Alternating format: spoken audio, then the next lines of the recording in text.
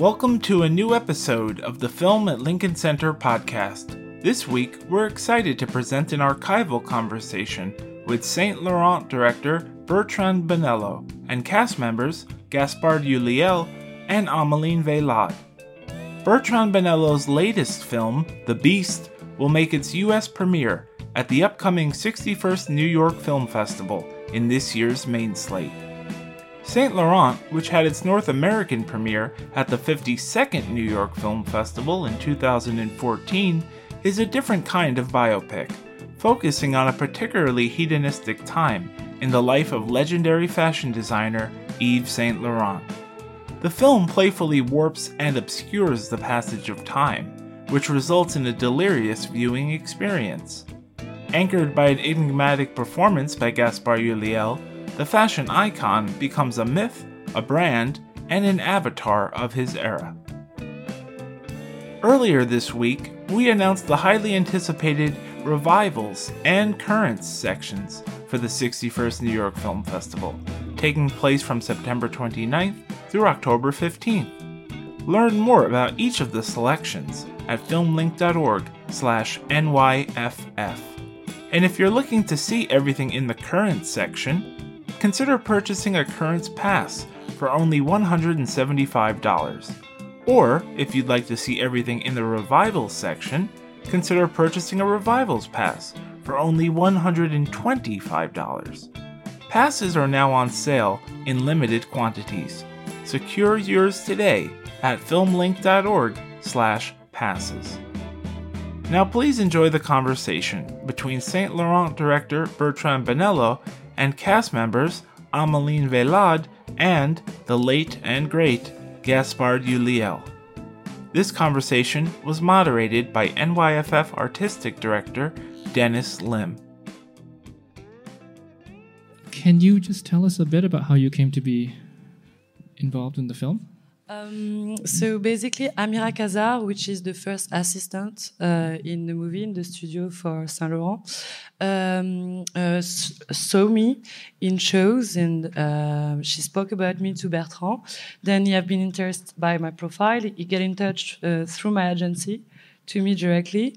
And after we met a few times and he persuaded me I was able to do it, and then I believed it at a point. And then I came up in the adventure.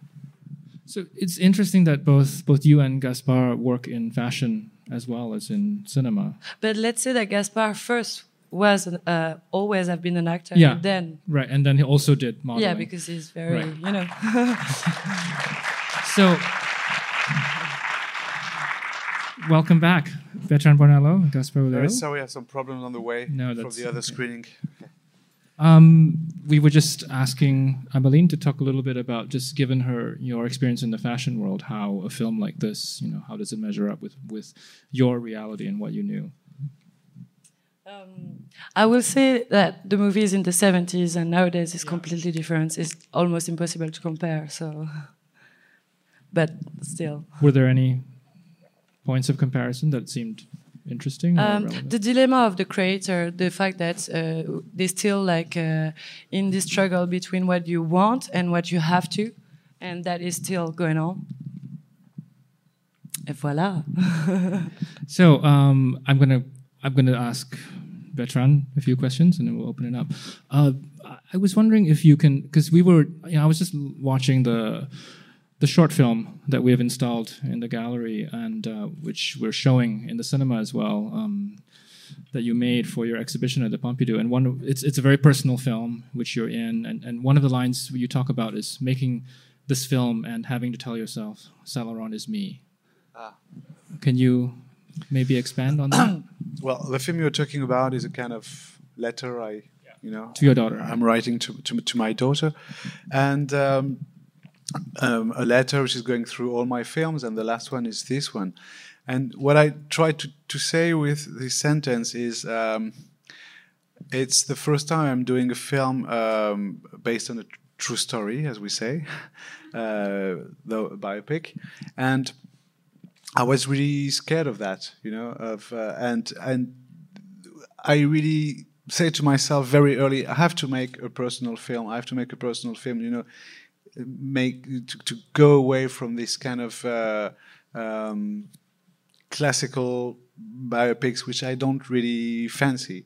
And one of the way was to say to me, in each sequence, I have to put something of myself into the character, to find in the character something that really touches me, which I could do quite easily, because of course the film is talking about fashion, but it's basically talking about creation. And so I could find some relationship, first of all, between fashion and cinema.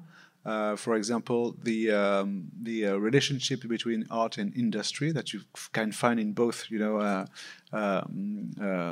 worlds. And it would be, I don't compare myself to Saint Laurent, but there are some things, des traits de son caractère. Aspects of his character that I could really feel, understand, and make mine. And that's what I meant when I said to my daughter this sentence. And also, it's, as Flaubert said, Madame Bovary, c'est moi, Saint Laurent said with the smoking, c'est moi. It's like I was wondering if you could maybe say a little bit more about your attraction to this project to begin with, because I think it ends up being a film that's not just about this person, this man, or this myth, but it ends up being, I think, a portrait of a very particular time and place, and maybe about, I think in a way that relates to your other films. I'm thinking especially of La Polonide, House of Pleasures, as a film about the end of something. Yeah, actually, the idea of making a film about Saint Laurent is not mine. It's a producer really wanted to do a film about this man, and they were searching for a director. And when they saw my previous film, so House of Pleasure, they called me. Maybe they thought there would be a relationship between the two films in terms of, I don't know, aesthetic or whatever. And they called me, and I didn't want to do the film this way, but when I finished it, I saw the film like a big brother of the last one. And there are relationships, as you said. Both films are talking about the end of an era, of a period. In La Polonide, it's the 19th century. There, it's the 70s. And because I think the 80s is, bringing us in a new world, very different world, Both films take place in a closed world made of beauty, but also of hardness. And there are very same sense of aesthetic. So yes, when I finished the film, I understood why the producer called me. I'd love to bring Gaspard into the conversation.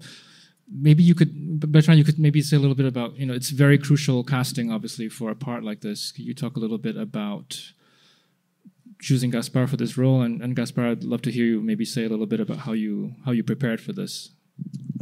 Yes, we started the process of casting very, very early. I was still writing, in fact. I was still writing, and we started to search for the actor. Of course, there is an obvious resemblance. Obvious? No? Yes, there is. But for me, that was not enough because, I was very scared of this biopic style that, sometimes and often actors just want to imitate. And, they become like a kind of puppet, and this is something I wanted to avoid. And I wanted something very incarnated and a sense of contemporary also, just not like a book of image, un livre d'images. A picture book. So we met with Gaspard. We did a first screen test, and I needed to see some other people, maybe to be sure that my choice was good. But mainly between the few weeks or months that we discussed about the project before we decided to really do it together, I really wanted to be sure that he would be generous enough to give a lot of himself also, just not to be an imitation of.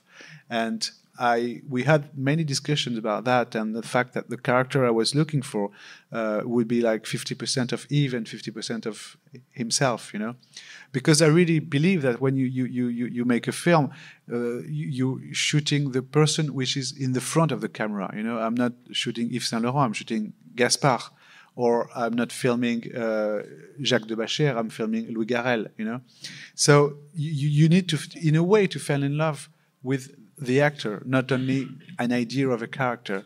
And this process took a few weeks, and then for me it was just like an evidence that we were looking also for the same work, the same film, and the same character, the same way to find it, to search it. Yeah, that's true. We went through a few meetings, and I think, as you said, the idea was to see if we were actually on the same page, on the same wavelength about the typical biopic, traps. We wanted to be sure that, he wanted to be sure that I was agreeing to actually avoid the same stuff he wanted to avoid. And this helped me a lot, actually, when very early on we had those discussions where he actually said to me that he wanted also half of myself in this character. I wouldn't be that precise with like exact figures, like 50%, but it helped me understand at some point that I had to actually step back from reality and clear some space within which I could actually fantasize about this character and reinvent him in my own way, And that's when all of a sudden it became really interesting as an actor, when I understood that most of my work prior to the shooting was to actually go seek and dig into myself, into my own memories, my own life, my own emotions. And that, I think, was the only way to achieve the correct portrayal of this man and to make him real and truthful, because in the end, when you think about it, cinema is just seeking and finding truth through artifice and lies. Could you say a little bit about the casting of the old Saint Laurent, Helmut Berger, which, among other things, registers as a kind of tribute to Visconti, perhaps?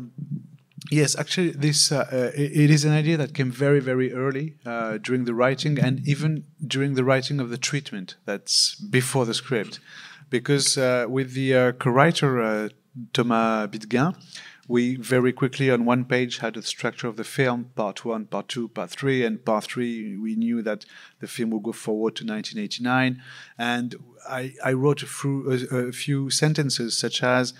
He enters the room, he's 15 years older, his body is heavy, he doesn't look like the same man, it's another man, and we say to each other, it's another man, okay, let's take another actor, So it's I would say it's a screenplay idea in a way.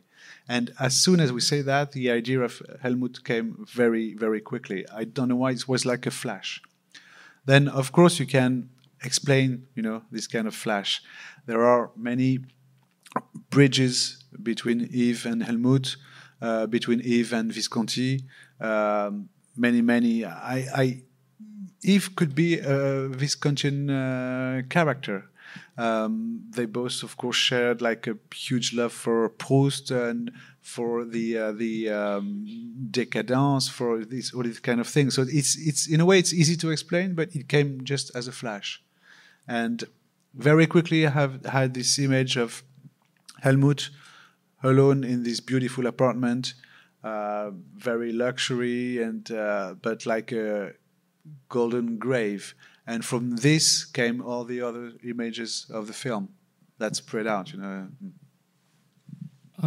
You mentioned Proust, and obviously there are sort of allusions to Proust in the film. And I think one way in which the film sort of defies the typical biopic conventions is its sense of time. It doesn't proceed chronologically. It doesn't use flashbacks in the usual biopic ways. Can you say a little bit about how you were just developing the sense of time in this film, which is very, very fractured and actually in some ways I think perhaps very Proustian?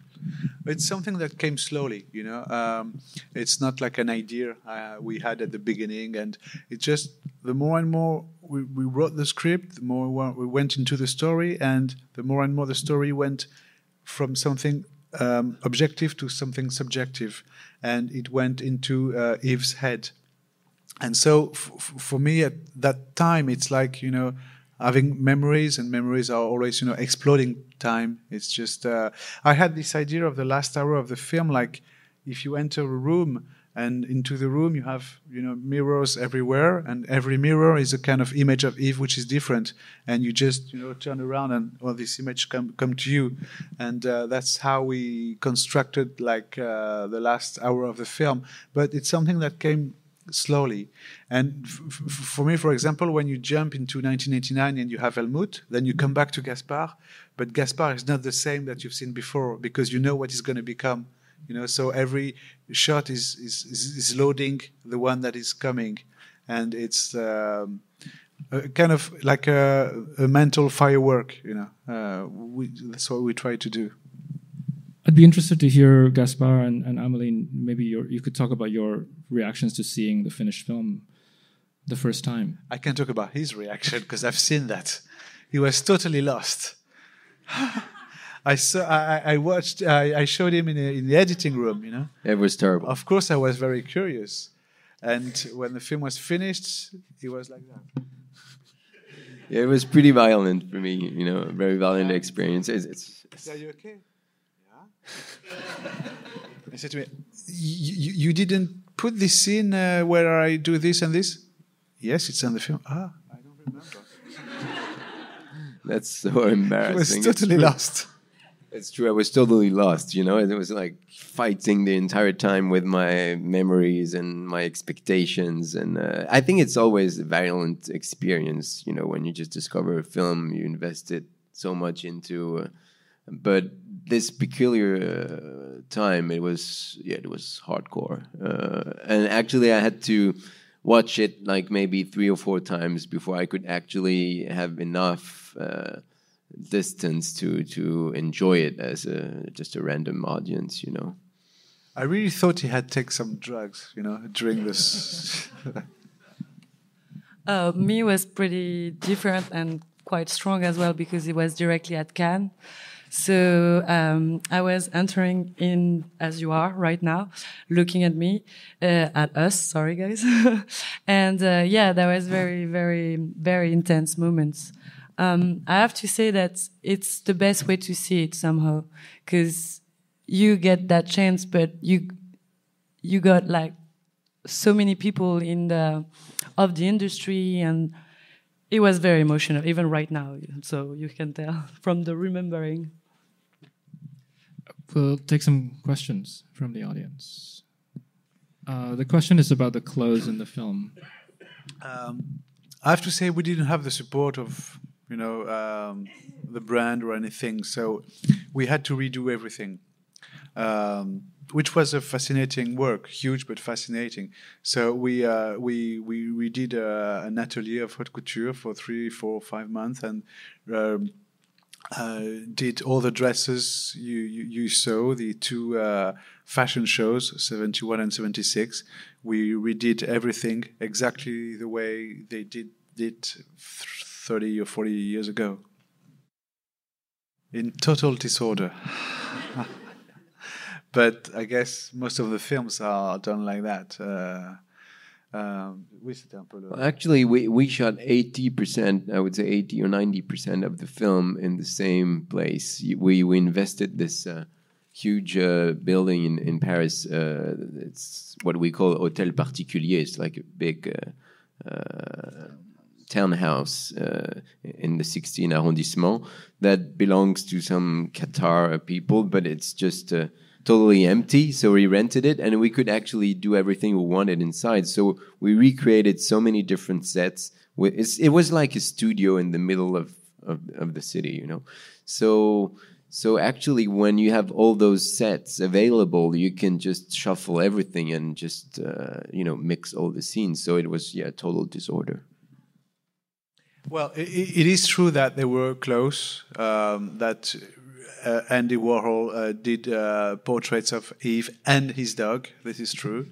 But I invented the correspondence, the letters, the correspondence, because there is many traps I wanted to avoid in the film. For example, at one moment I want to show that Yves is very, very famous, that he's a big star. How do you show that? It's very difficult, You have the classical, many newspapers, des unes de journaux. The headlines of newspaper. You have him walking with photographers. This I wanted to avoid. So I had the idea of two great artists, very famous, one in America, one in France, and just a letter saying, you and I are today the most famous artist, and everything. You don't need more, in fact, to understand that. And it's much more intimate than all these artificial, ways of telling the fame.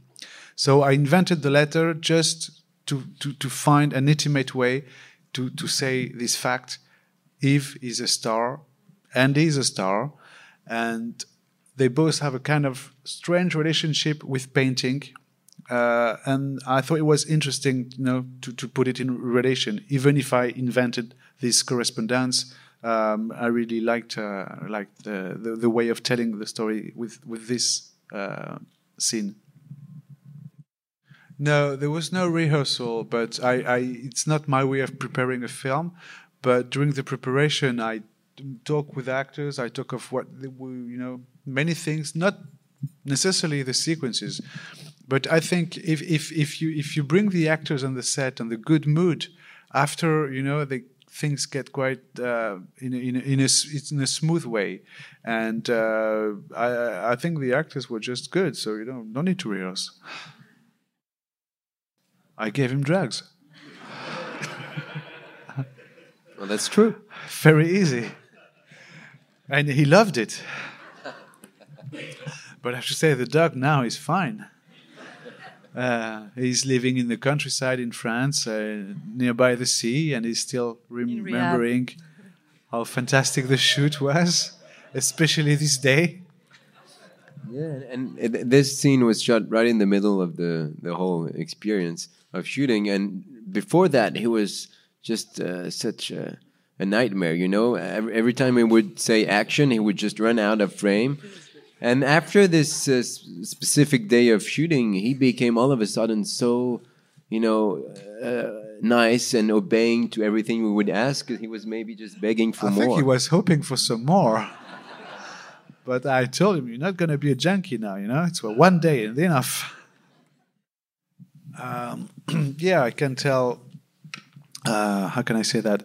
Let's say Mr. Berger is a man of control, and me, I like freedom. So we had some problems. So it is true that he supported the other, not this one, which is not a problem for me. But I didn't want him to be next to me and telling me, how I should do the movie. And I think basically that's what he did on the other film. I would say during the process, when you this film is made of not too many scenes, but they are really long. I really wanted that, to spend time in every sequences.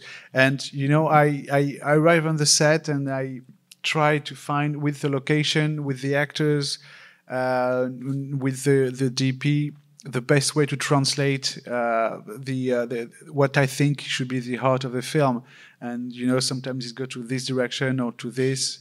So it's something you invent really on the set, and you realize that finally a film is stronger than you, and it decides for yourself what it should be, what its movement should be, what the lens of the camera should be. You just have to try to feel it, and it's on the set that you feel that. For me. Thank you very much.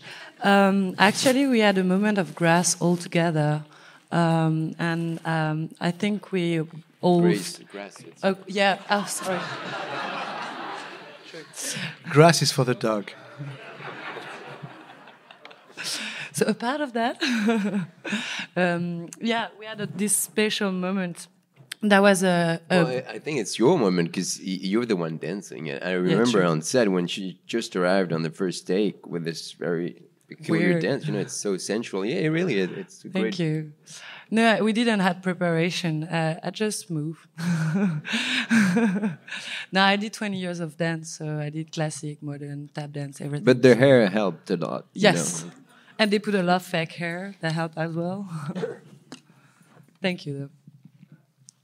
To follow, I just wanted to say that what I loved in those scenes is also all the work with the extras, obviously, because really often in those kind of scenes on other films, you just see very bad extras and it just killed the entire scene. And here, I don't know where he found those amazing people, but they were just dancing the entire day. Spent a lot of time in nightclubs to work on the extras. Yeah. It felt so real. Yeah, he helped a lot, definitely, to be in the... To just follow up, because you brought up the music, I was wondering, Bertrand, if you could say, you're a musician as well, and your films typically have sort of, really surprising and amazing soundtracks. Can you talk about the selection? You use a lot of different types of music in this film, too. Yeah. Just I try to think about it very, very early in the process, during the writing. For example, if it's music that exists, I write on the script, this is going to be this music, starting there, finishing there. If it's music that do not exist, I try to record it at the same time I do the script. Because I really believe that music is here to say something. It's not an illustration that you put at the end of the editing, just it says something. So it's like a script, in fact, So I try to think it very, very early, and in this film, I really wanted the music to be always inside the scenes, not like a score. Something that comes out from hi-fi, so that the audience and the characters are on the same level of emotion in a way. And very quickly, I decided to use soul music and opera, like Eve by Night and Eve by Day. Soul music really from this period, and opera because Yves was crazy about classical music, and especially Maria Callas. And then I added some stuff that I did myself with synthesizers that gives like something a little colder, to the un contrepoint. Counterpoint? Counterpoint to this very warm stuff that are opera and soul music. I think we should wrap it up. Do check out the exhibit. Gaspard and Aymeline, thank you so much for being here. Thank you. Sorry for the delay. Thanks a lot.